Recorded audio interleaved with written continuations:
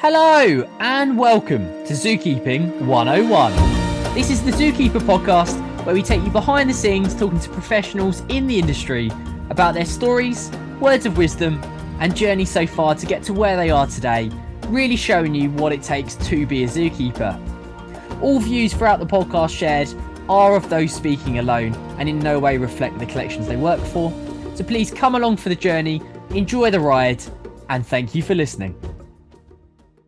Hello and welcome to Zookeeping 101. My name's James Dennis, I'm your presenter, and today we're talking all about various taxonomic groups within the industry, and I couldn't think of anyone better to speak to than Josh Mcgowan. Welcome, Josh, to the show. Hello, thank you for having me. No, really great to have you on. Now, if you want to introduce to all our lovely listeners exactly who you are, where you come from, and what title you hold. My name is Josh Mcgowan, and I currently work at the Lake District Wildlife Park in Cumbria, and I am a section keeper on the park. Absolutely amazing. Now, obviously, that's a nice higher one in the country. Obviously, I'm sure you've got that journey behind how you got there, how you've progressed throughout this industry. Do you have them, Josh? Do you have those stepping stones, those life moments from those early days of you getting to know animals all the way through to today? Yeah, absolutely. Animals have always been a part of me. I guess it starts off at the point where at school I didn't want to be in and learning, and it was quite difficult at times because you want to be outside, and that's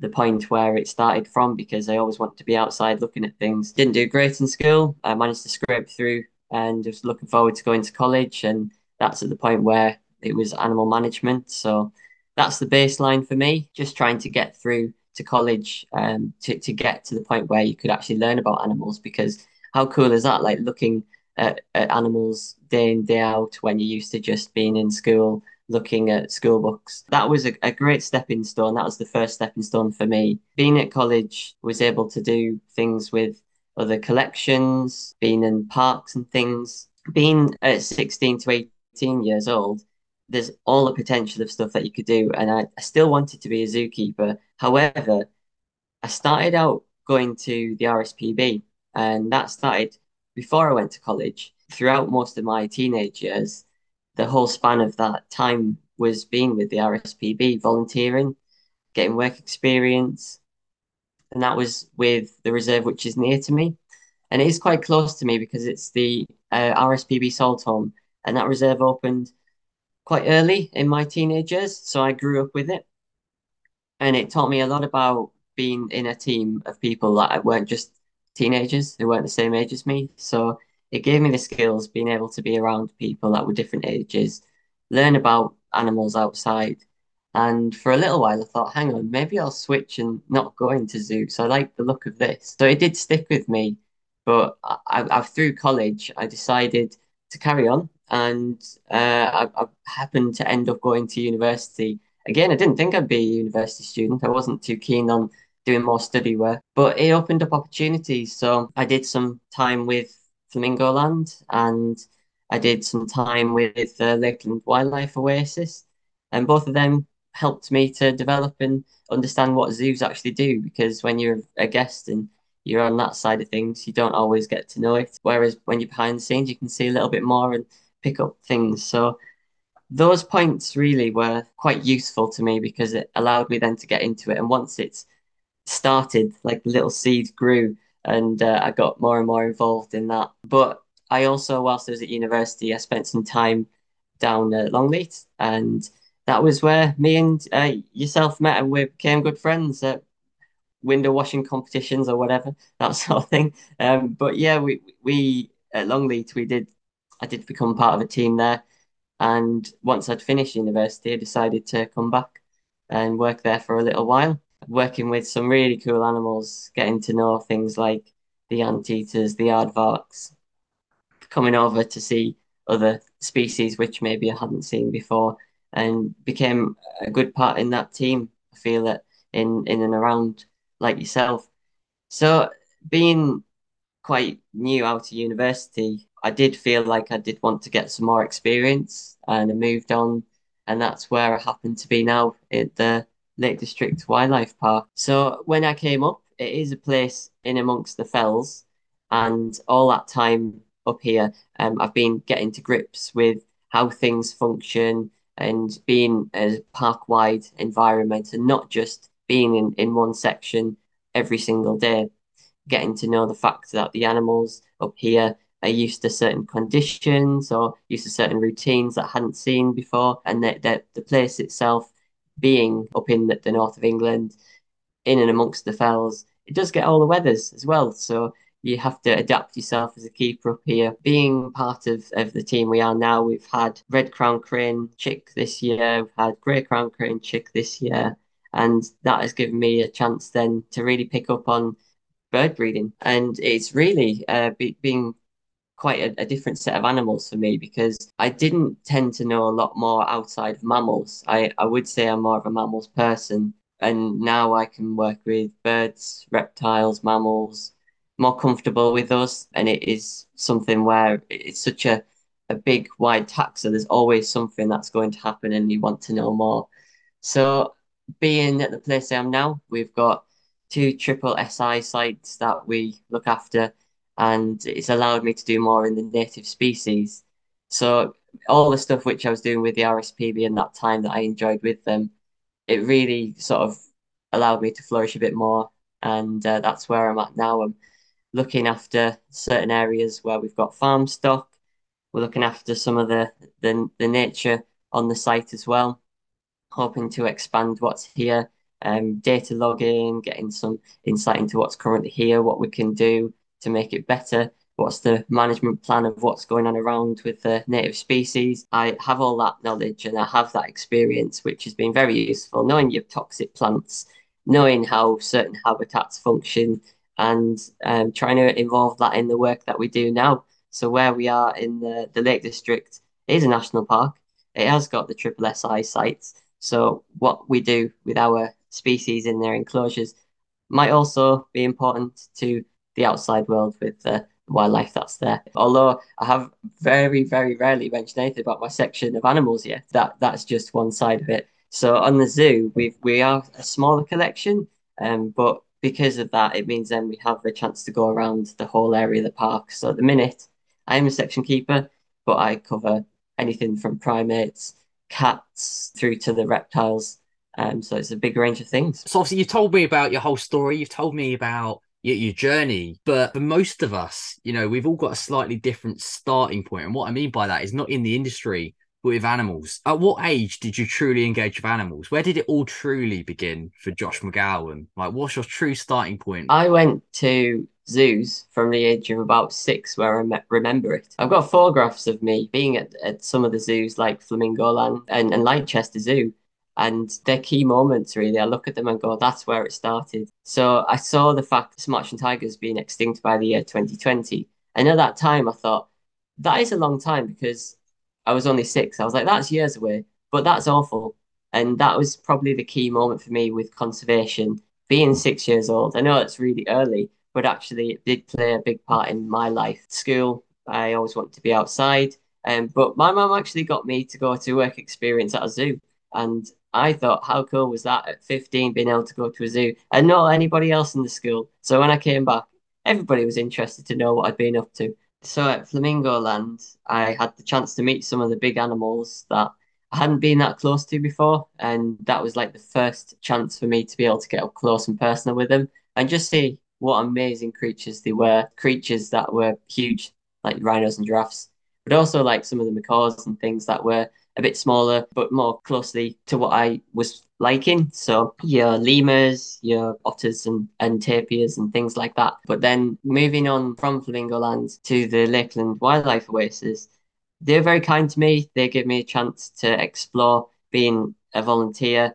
I moved on to being a keeper there. Very short period of time, but that just gave me my first chance then to do that. They were very kind to me, showing me more, explaining things to me, and especially because I didn't know a great deal just coming out of college and through university. They give me a chance to do things there which I hadn't done before. Learned a lot about zookeeping through the Lakeland Wildlife Oasis and the creatures that they have there you don't see everywhere else. And at the time, it was going through a transition. So moving on from their old spec of enclosures into the new spec and getting to know the team and a bunch of friends and a bunch of people there who are very dedicated at what they do. Absolutely amazing. And before we push on straight away, I'm going to ask you a curveball question, Josh, and that is, you're a very well-traveled keeper. You've been all around the country, from all the way down in Wiltshire, all to the highs of the Northern realm. With all of that, for anyone who's listening who, whether it's their first move away from home or simply moving from a collection from the north to the south, what advice would you give them? Firstly, there is a lot of costs involved, and that has been a big player in whatever I've done. I've had to make sure I've been able to work beforehand. I took jobs being a cleaner and I took jobs gardening, and they were just things which kept me ticking over, being able to move around the country. At first, when I was 18 when I left home, it was a little bit uneasy at first. I wasn't sure about it. You do get used to it. And as long as you get engrossed in doing things and not too engrossed, because then it becomes nothing more that you're doing. But as long as you are involved with it and you're enjoying it, then it makes it worthwhile. I would say also probably trying not to isolate yourself, because it can be difficult once you're down in a place you don't know. You need to get involved and do something else. It doesn't matter if it's with people you work with or if it's a group outside, but I personally, I go running, I go walking.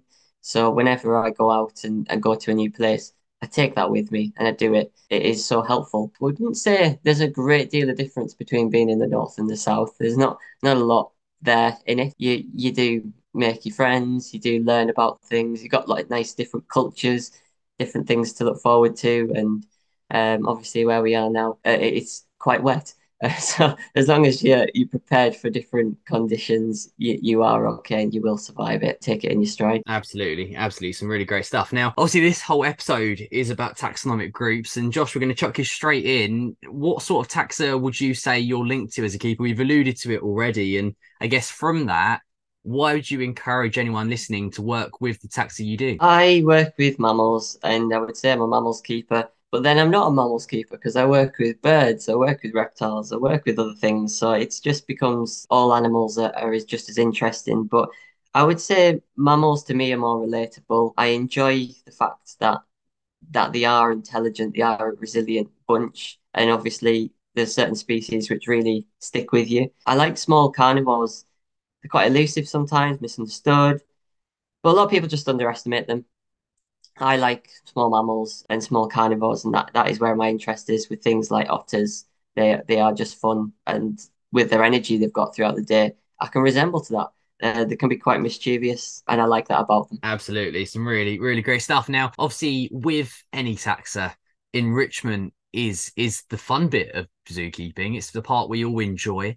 And with enrichment, it's a big part of our animals' lives. Now, each taxonomic group has its own, I guess, struggles with making it, to delivering it, and so on.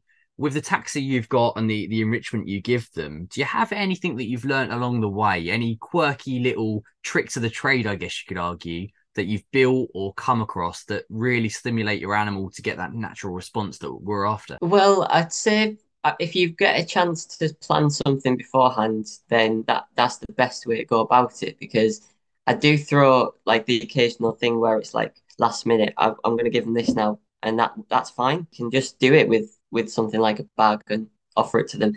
But trying to plan a bit more in advance, do a drawing, write down something simple, and then it just helps you out. So I like to have like if I get a spare bit of time in the day, I know I've already got this plan of something, so I can make it, I can put it aside, whether that's like a wooden box or it's just getting the materials gathered up for like the next couple of days ahead. If you've planned ahead, then it works way better.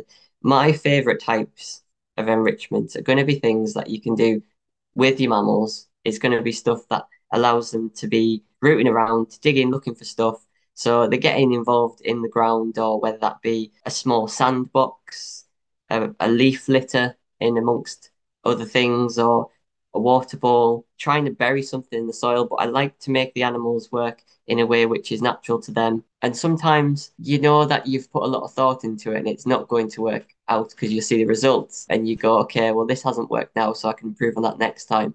But if you've got your plan in place, that's where it all starts from. I'm quite known for having my plans and getting things ready beforehand. So I've got a list of stuff and drawings in a book somewhere, and that can be just stuff really simple. But as long as you've got it in advance, then you could get another person to help you out or a student to do it.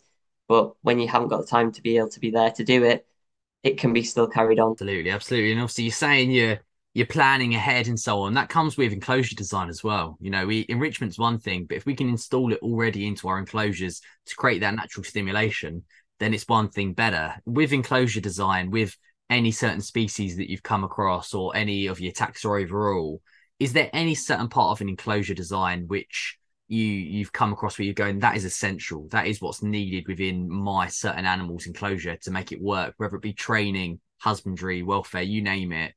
What have you got for us, Josh? There's a few points and different ways to design it. I feel like the first one I'll go over is having the enclosure set up for your animal in the enclosure design from the outside of it, because if you're not going in with your animal or you can't get into them whether they're off contact, or you need to be able to have them in a space that you can get them in a crate, that for me is really important. So lots of enclosures don't currently have this, and maybe if they're old fashioned or they're out of date now, they wouldn't have it because they're not built like that. But having a space where you can have your slider, or you can have your crate attached to the side, or you can do your training in a box, that for me is so important because it just frees up so much more time in the long run of things. And it's going to obviously help out your animals way better. That for me is missing in a lot of enclosures, and it should be in and amongst there with what we're doing. Certainly, as you move on to the bigger animals, there's easier ways to deal with stuff instead of just having your cation and your darting, and that crate is there. It is very useful. At the moment, a lot of the animals that I work with, they either have prototypes or they don't have them. And we're working to put that in place so that we can, in the future, we can do a lot more with them, care for them, and training as well. But the other point I was going to talk about was, for me, I find really interesting, again, because of my background with liking all things natural, is the planting. So within the enclosure, you've got a space that if you can adapt and change it, plants just really do that in a season. So it's not going to cost you a lot. If you can have a simple plant in the enclosure that isn't going to be destroyed, it will take time to get that plant because the animals are going to inevitably work their way around it, test it out, eat it, throw it about. So you don't always get it first time. But when you've done a little bit of working out with what they can have and what's sometimes maybe not toxic, sometimes what's not edible, the animals will really benefit from that because it allows them to have cover. It allows them to show natural behaviors, whether that is doing the throwing around and breaking it up, taking it as bedding. For the animals' point of view, that really improves them. And it's providing the animals other things in that enclosure that may come in. There is natural things around enclosures. So some of the enclosures that we work with at the minute are quite natural. So you've got your hawthorns, you've got your willows in there. And I look at them sometimes and there's lichens on the side, there's spiders, there's a wren, there's a robin. Things have moved into the habitats and they should be allowed to stay there because we are all working for the same reason. That is to preserve things. It doesn't have to be preserving the animals just in that enclosure. It can be in the wider scale of things. At the minute in the park, we've got willow herb, which is just coming to the end of its season. It's drooping, it's falling down, and it looks like it is dead on the ground. But actually, the animals might use that for bedding, but there's other insects in and around that as well. So it does also play a part in that. So enclosure design for me is a really important part, and I spend a lot of time looking at enclosures. Every time a keeper walks past it, I'm sure they do the same thing. And I'm looking and thinking what we can do, what could work, what might not work. And it's just testing out things. But planting for me is important. That's why I think you've got your husbandry covered and you've got some of your native conservation covered. Totally, a really nice angle to look at, and I'm sure the listeners are soaking it all in bit by bit. Now, the last bit before we move on from this episode into a whole new realm, and that is some advice. You've obviously given some advice about moving for the job. Advice for simply someone coming into the industry or currently in the industry from a zookeeper point of view. Do you have a little gem to give anyone from your journey so far? I think I'm quite patient. I'm sometimes not like that, but most of the time overall, I'm quite patient. It is key because your animals don't always do things straight away. You need to step back, just take it easy, let them do what they need to do. come back another day if need be. Patience doesn't just have to be with your animals, it can be with your job as well. A lot of the time, you do get frustrated with certain things, it might just take over. But if you have got patience, some things can be overridden and then you can move on. So, patience is the big thing for me, being positive because that is who I am. And without that positivity, then you couldn't do your job in my point of view, I couldn't do my job. And I'm sure lots of other people will be the same. You need to always look forward, keep on with what you're doing, patience, positivity, and don't lose sight of what you wanted. So you can easily get put through something and it may just change your mind on stuff. But if you've got a message already ingrained in your head, this is what I want, this is what I'd like to do, then stick with it because it will hopefully work out in the end. Totally, totally. Some really, really great advice. And that leads us perfectly into the big questions. Now, as our listeners and yourself, Josh, will probably know by now, the big questions will be delving into a few of the hot topics in the industry and hopefully we'll get a few answers along the way. So the first one is, we all know that this current role, the zookeeping role at whatever level, is no longer a one-dimensional thing. We're required to be a whole bundle of things from nutritionist to welfare officer to simply educationist and so on. So with it, what do you currently feel is the largest challenge as a zookeeper? And if it's even a thing, how have you learned to overcome it? The biggest thing being and right at the start of the career of being a zookeeper is being able to afford it. Being in a point where I was able to move out, it didn't mean that I had all the money available to me to do things. Like I said, I did have to work jobs to be able to do it. So this was even before I started full-time work in zookeeping. I had to get to the point where I was a student and have some of the income which was coming in funded by me. It meant that I could go to visit zoos. It meant that I could go to conferences and it meant that I could go to volunteer. So it isn't always possible for people to get on and do it. And it does make me really sad that other people can't miss out on this because I was lucky because I had a family who were able to be there for me. And when I didn't have always the income, they would be able to back me up. But it was a lot of the time about being able to plan ahead, get my funding involved. And I'm sure people will be in the same position. You are sometimes not able to afford things to do. So it is such a challenge. And I know it drags on now through the years and with the cost of living, it is just as bad. But being right at the start of the career, that for me was the biggest hurdle. Moving down south from a place that isn't that expensive to live in compared to down south, where it was a big challenge for me. I'm sure keepers are working really hard across the country and they will have had something similar. You often will have to go to somewhere else to do a job. I know there's people that have been in the collections that they're from, and that is okay. You can do that from home, but I didn't have that possible option, so I had to move out and move on. So that for me is the first point and also bear in mind burnout because it's very, very easy to carry on and to do more and to do more and to do more. And it becomes you have to balance. Without it, that you're not going to be able to do your job. And it's taken me years to even get to the point of saying that because I was like, yeah, I'll be fine. I'll carry on. No, I've been burnt out plenty, but I have to balance. And it is taking nutrition, giving my point where my mind is stable and exercise. And I know they're really easy to say, but to do it is another thing. When you come in after a hard day of working out in your job, you don't always want to do that.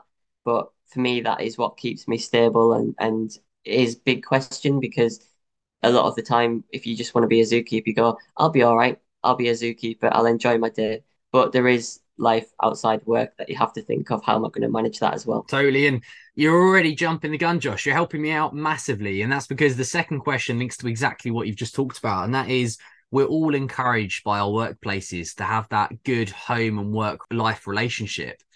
It's easier said than done, like you're saying. It's not as easy as just going, yep, sure. When I leave work, that is it. I will go home and watch some TV and forget about it all. Unfortunately, that's not the case with animals. It does follow you home. You do care about your animals. I mean, most of the time, most of us see them more than our families. So naturally, you can't get them out of your head. So the question I've got for you with this, Josh, is well-being being key, especially in zookeeping, like you've alluded to. Is it possible to create that balance between the two? or is it simply the inevitable that it's just going to be with you? You do have it, and it is there. You know that you're always going to have it. Work involves animals which are living. They're not on a computer where they just switch off at the end of the day. So it is quite a hard thing to do. But I found it is possible when you get involved with something else. So I try and go home every night, and whether that be don't do anything else or I do another task, but I switch off for at least an hour or so at the end of the day. It's also when I drive home because I've got a little bit of a journey, so I get a time just to reflect on what's happened in the day. I go through the process, I go through all the things that padlock's locked, the animal's fine, and then I think that's it. I've switched off from work. So when I get home, I've got that hour or so just to relax and to do what I need to do. But when I've got my days off, I try to do things as well. So I take walks and I go places and I take myself out of work. So there's nothing there. And when I've been in different collections and I've lived in other places, it's been trying to find somewhere which is a nice space for me to walk. So I had a river that I used to walk down in Somerset, and I'd go there every week. And it just was so nice to hear the running water. And it is just a simple little thing, but it plays a big part in my mental health because you're out in a natural environment and it stays with you. You can carry on then for the rest of your day being quite stable without worrying too much about work. I know there is things which you will do, and it will always be like that, but there is a chance for you to switch off. Don't get overwhelmed and don't get too tired. I switch off after a couple of days. So when you go on holiday, that is really the time for me where I just go, all right, there's other things going on, and I move on to that. Totally. Some really, really great advice there. And I think it's a very prominent thing in the industry in the modern days. So, some really great stuff to take away for everyone. Now, the next one I've got for you then, Josh, moving on to, we're getting through these quite well. So we'll see how we get with this one. And that is in the UK, we have some of the largest quantity of zoos in such a small location in here in the UK across. And we're all in it for the same reasons, or at least we hope we are, with conservation, education, enhancing our animals' welfare, and so on. So, with all of that, being in the same aspects, being in with the same goals, we should be there and we are there to educate our public, to get our messages across for conservation and simple education. Do you feel that we are currently engaging and inspiring enough as a collective on this level, or do we still have work to do? There's always more work to be done. Some places can offer a better deal for what we should have. Like there could be more involved and more to show. People's opinions and thoughts change through the years. And as they move on, we should have updates. We should operate in different ways. There is always more to be done, and that is right from the top all the way down to the keepers at the bottom to volunteers. There should be lots of things that we can all do to change. We do operate in a way which we're there, we're in front of people. So zookeepers are often the first line when people get to them and they guess have the questions to us. Sometimes it might be our specialist area, sometimes it's not. And we can give our voice and we can show that we are actually just people like them and that we're doing our best and we're trying hard. There's more to be done, whether that be through the conservation, through the welfare, but sometimes that might not be necessarily like a simple question and answer. And I don't think everyone has the answers for all those things yet. As we move on through the years, you're going to see things change and probably more things brought in with legislation. So we can look forward to that.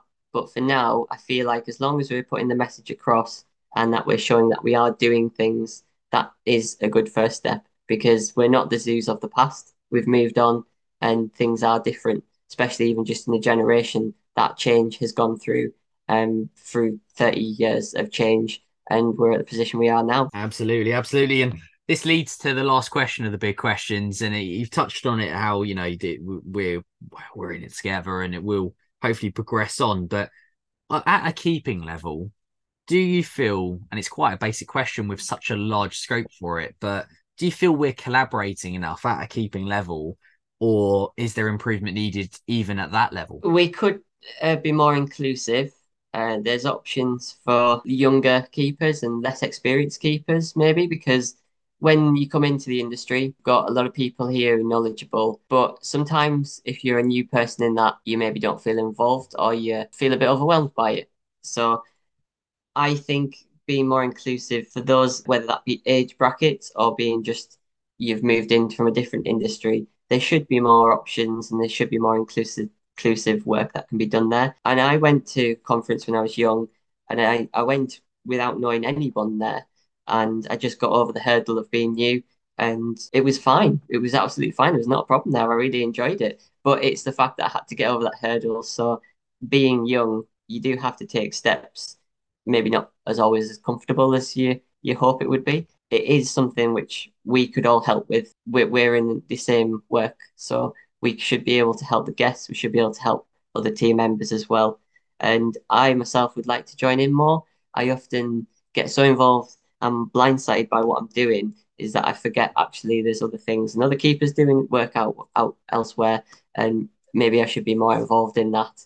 Take a bit more time to think about it. Absolutely, absolutely. Now, I was about to say you smashed the big questions and we're through, but I'm going to give our listeners one bonus question, I think, and it links in perfectly to you and what you've alluded to throughout this whole episode so far, and that is, the moving for the role as a whole. It can be expensive at the start.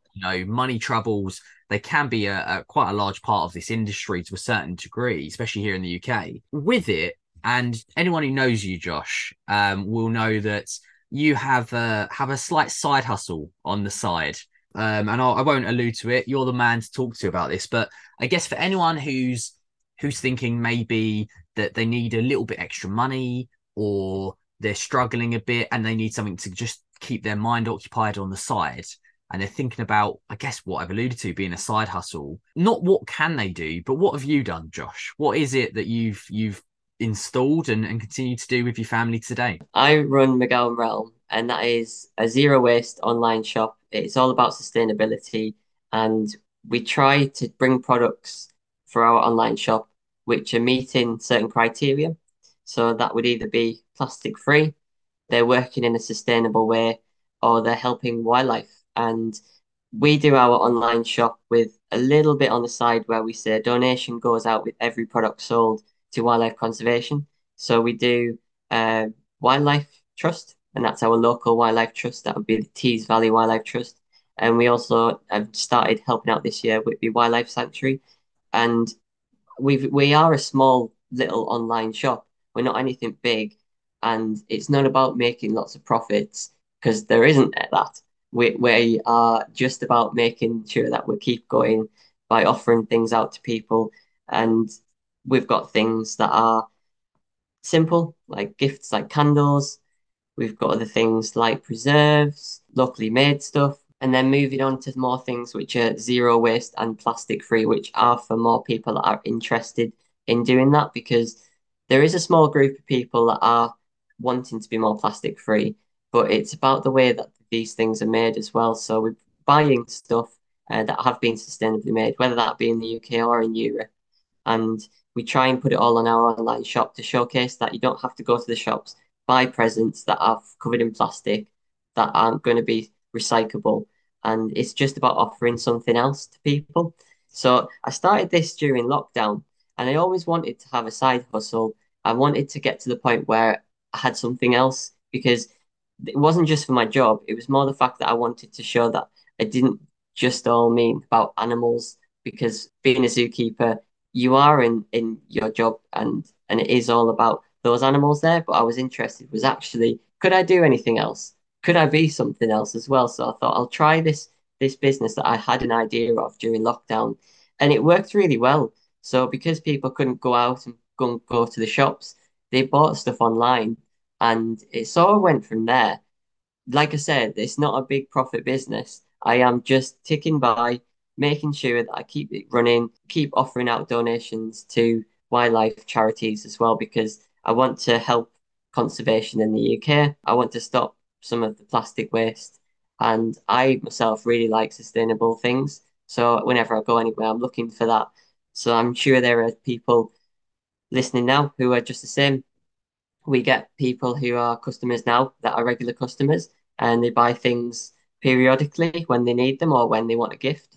And that's what it's about, really. Small scale keeps me well occupied. So when I'm not in the zoo, that's what I'm usually doing. Yeah, some cracking stuff. And obviously, Zookeeping 101, very appreciative. You go down in history being our first giveaway on the site as well. So the podcast is yeah, almost made history with yourselves as well, which is pretty cool. So no, some amazing stuff. And I think that embodies what keeping's about. It's about making that difference on an individual scale as much as a collective scale. So no, some really, really great words. And what a great way to conclude the big questions. You'll be happy to say, Josh, you've finished it off. You've concluded, you've smashed them out the park.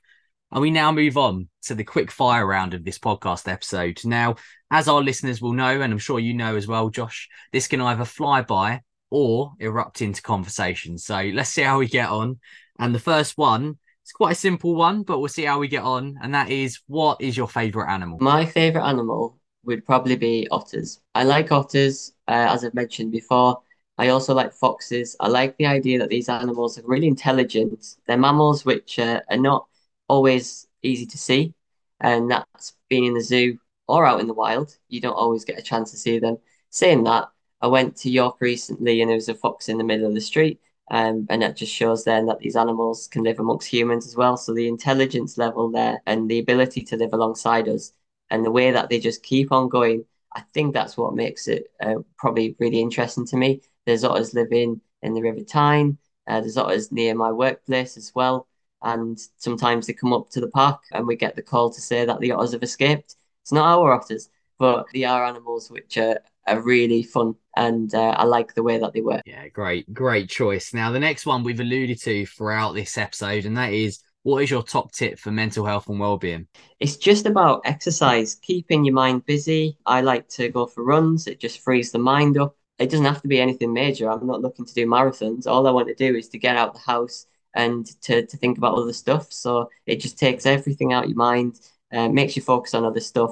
And of course, it's just going to keep you fit as well. Because zookeeping, it can be quite a hardcore job if you're in the right industry part of it, but it isn't always because you go to, like, for instance, if I go up a mountain, I'm not usually climbing up a hill every day in my work, in my workplace. So exercise is different in every point. Absolutely, absolutely. Okay, so the next one then is very left field, but we'll give it a go. What is your favorite film? Well, I thought I wouldn't answer that one. I'd change it a bit because I like TV shows. I prefer shorter episodes than films. I can't sit down for very long, so I'm always on the go. So I prefer TV shows because they're short and something that's a comedy. So really easy for me to say my favorite TV show would be Taskmaster. I sit and watch it every week when I can. Yeah, very good choice. I'll let you have that one, Josh. Very well put. Now, the next one then is something that hopefully is a fairly easy one to do, and that is, what is the best part of the industry? I'm sure you've already had this answer. The animals are the best part of the industry. They are the things which keep us ticking over, and they are the things which we're there for. So I see the faces on the members of the public, and I also go in every day knowing that I'm going to see them, and that's the best part of the industry. Absolutely. Okay, then the next one could take you absolutely anywhere in the globe, and that is, what zoo would you like to visit globally and why? I like the old zoos, and the reason I say that is because I'm fascinated in how they worked. Looking at old photographs of London Zoo, seeing the archives of ZSL, that really is interesting. And I like some of the older zoos and things like Prague Zoo, Berlin Zoo. I'm interested in those and how they've run in the past. But I do like the look of the German zoos because I haven't been to German zoos before. So any of them, and I know there's a lot out there which have got some really cool exhibits, and I'd like to go out and explore more. Absolutely, as we all would, for sure. No, some great shouts. Now, the next one then, and this is delving a bit to yourself. What one trait or attribute inside yourself has allowed you to really push on throughout your career and get you to where you are today? I'd say trying my hardest is probably the thing which I do every day, and I know that I I finish the day saying that I've tried my hardest. I've accomplished what I can. That's the big main thing. But just keeping positive. If you don't have that positivity, then you would probably wouldn't be able to get through your day. Absolutely. Now, this next one, I struggle a lot with this. I say it every episode, and that is, if you wasn't a zookeeper, what would you be? I think if I wasn't a zookeeper, I would be a warden of a reserve. or more likely at the moment, an assistant warden somewhere. Very good shout. Very good shout. Okay. Well, the next one then is a reflection of one of the previous questions, and that is, what part of the industry do you still feel we need to improve within? Being able to accept change, there is lots of things which have already moved on, and some things maybe are not as up to date in the zoo world. Being able to bring in more tech. Some zoos are already well ahead, others are still living in the 20th century. And tech is there to be used and to be helpful. It's not something we should be scared of. And really, it is such a big part of modern life. So having tech involved, whether that is machinery, helping out people, like for instance having the support on your back or having the tech to take your temperatures, there is things which zoos have already got and things which zoos should have, and also listening to ideas, because a lot of thoughts are out there and only some of the ideas are actually listened to. Yeah, great answer. Now we're nearly there. We're powering through. We're on that second to last question, and that is delving right into your realm, and that is, who within this industry is your idol? So I'll give one name, and that's Darren Beasley. He's such a big character, and he's been helpful to me to get me to be where I am. He is a big part of Longleat, and one of the reasons why I came down to Longleat. But there's lots of people that have been able to help me and support me, and that's keepers in collections, every place I've been to, and also family as well. So I'm not just going to give all the names because there's a lot of people there, but yeah, all the friends, all the family have helped me get where I am. Yeah, rightfully so. Very well put. And this leads to the final question, and that is, Josh, I'm going to ask you to sum up this whole industry in only 3 words. That was quite hard because I was looking at words with double barrel, seeing if I could put them in. But I decided to go with educational, demanding, and purposeful. Yeah, I totally agree. 3 very fitting words, and that is drawing us to a close, sadly. Now, for myself and the listeners, I cannot thank you enough, Josh, for spreading your words of wisdom, you're sharing your stories, and talking all things taxa with us. It's been a real pleasure. Thank you. Thanks for having me. And hopefully we'll get you on again very, very soon. Okay, bye then. Bye. And that concludes this week's episode. What an amazing guest and an amazing time we had.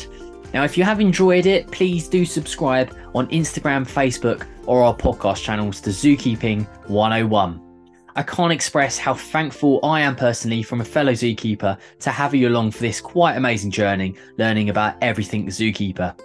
Otherwise, please subscribe. Thank you for listening, and see you very, very soon. Bye.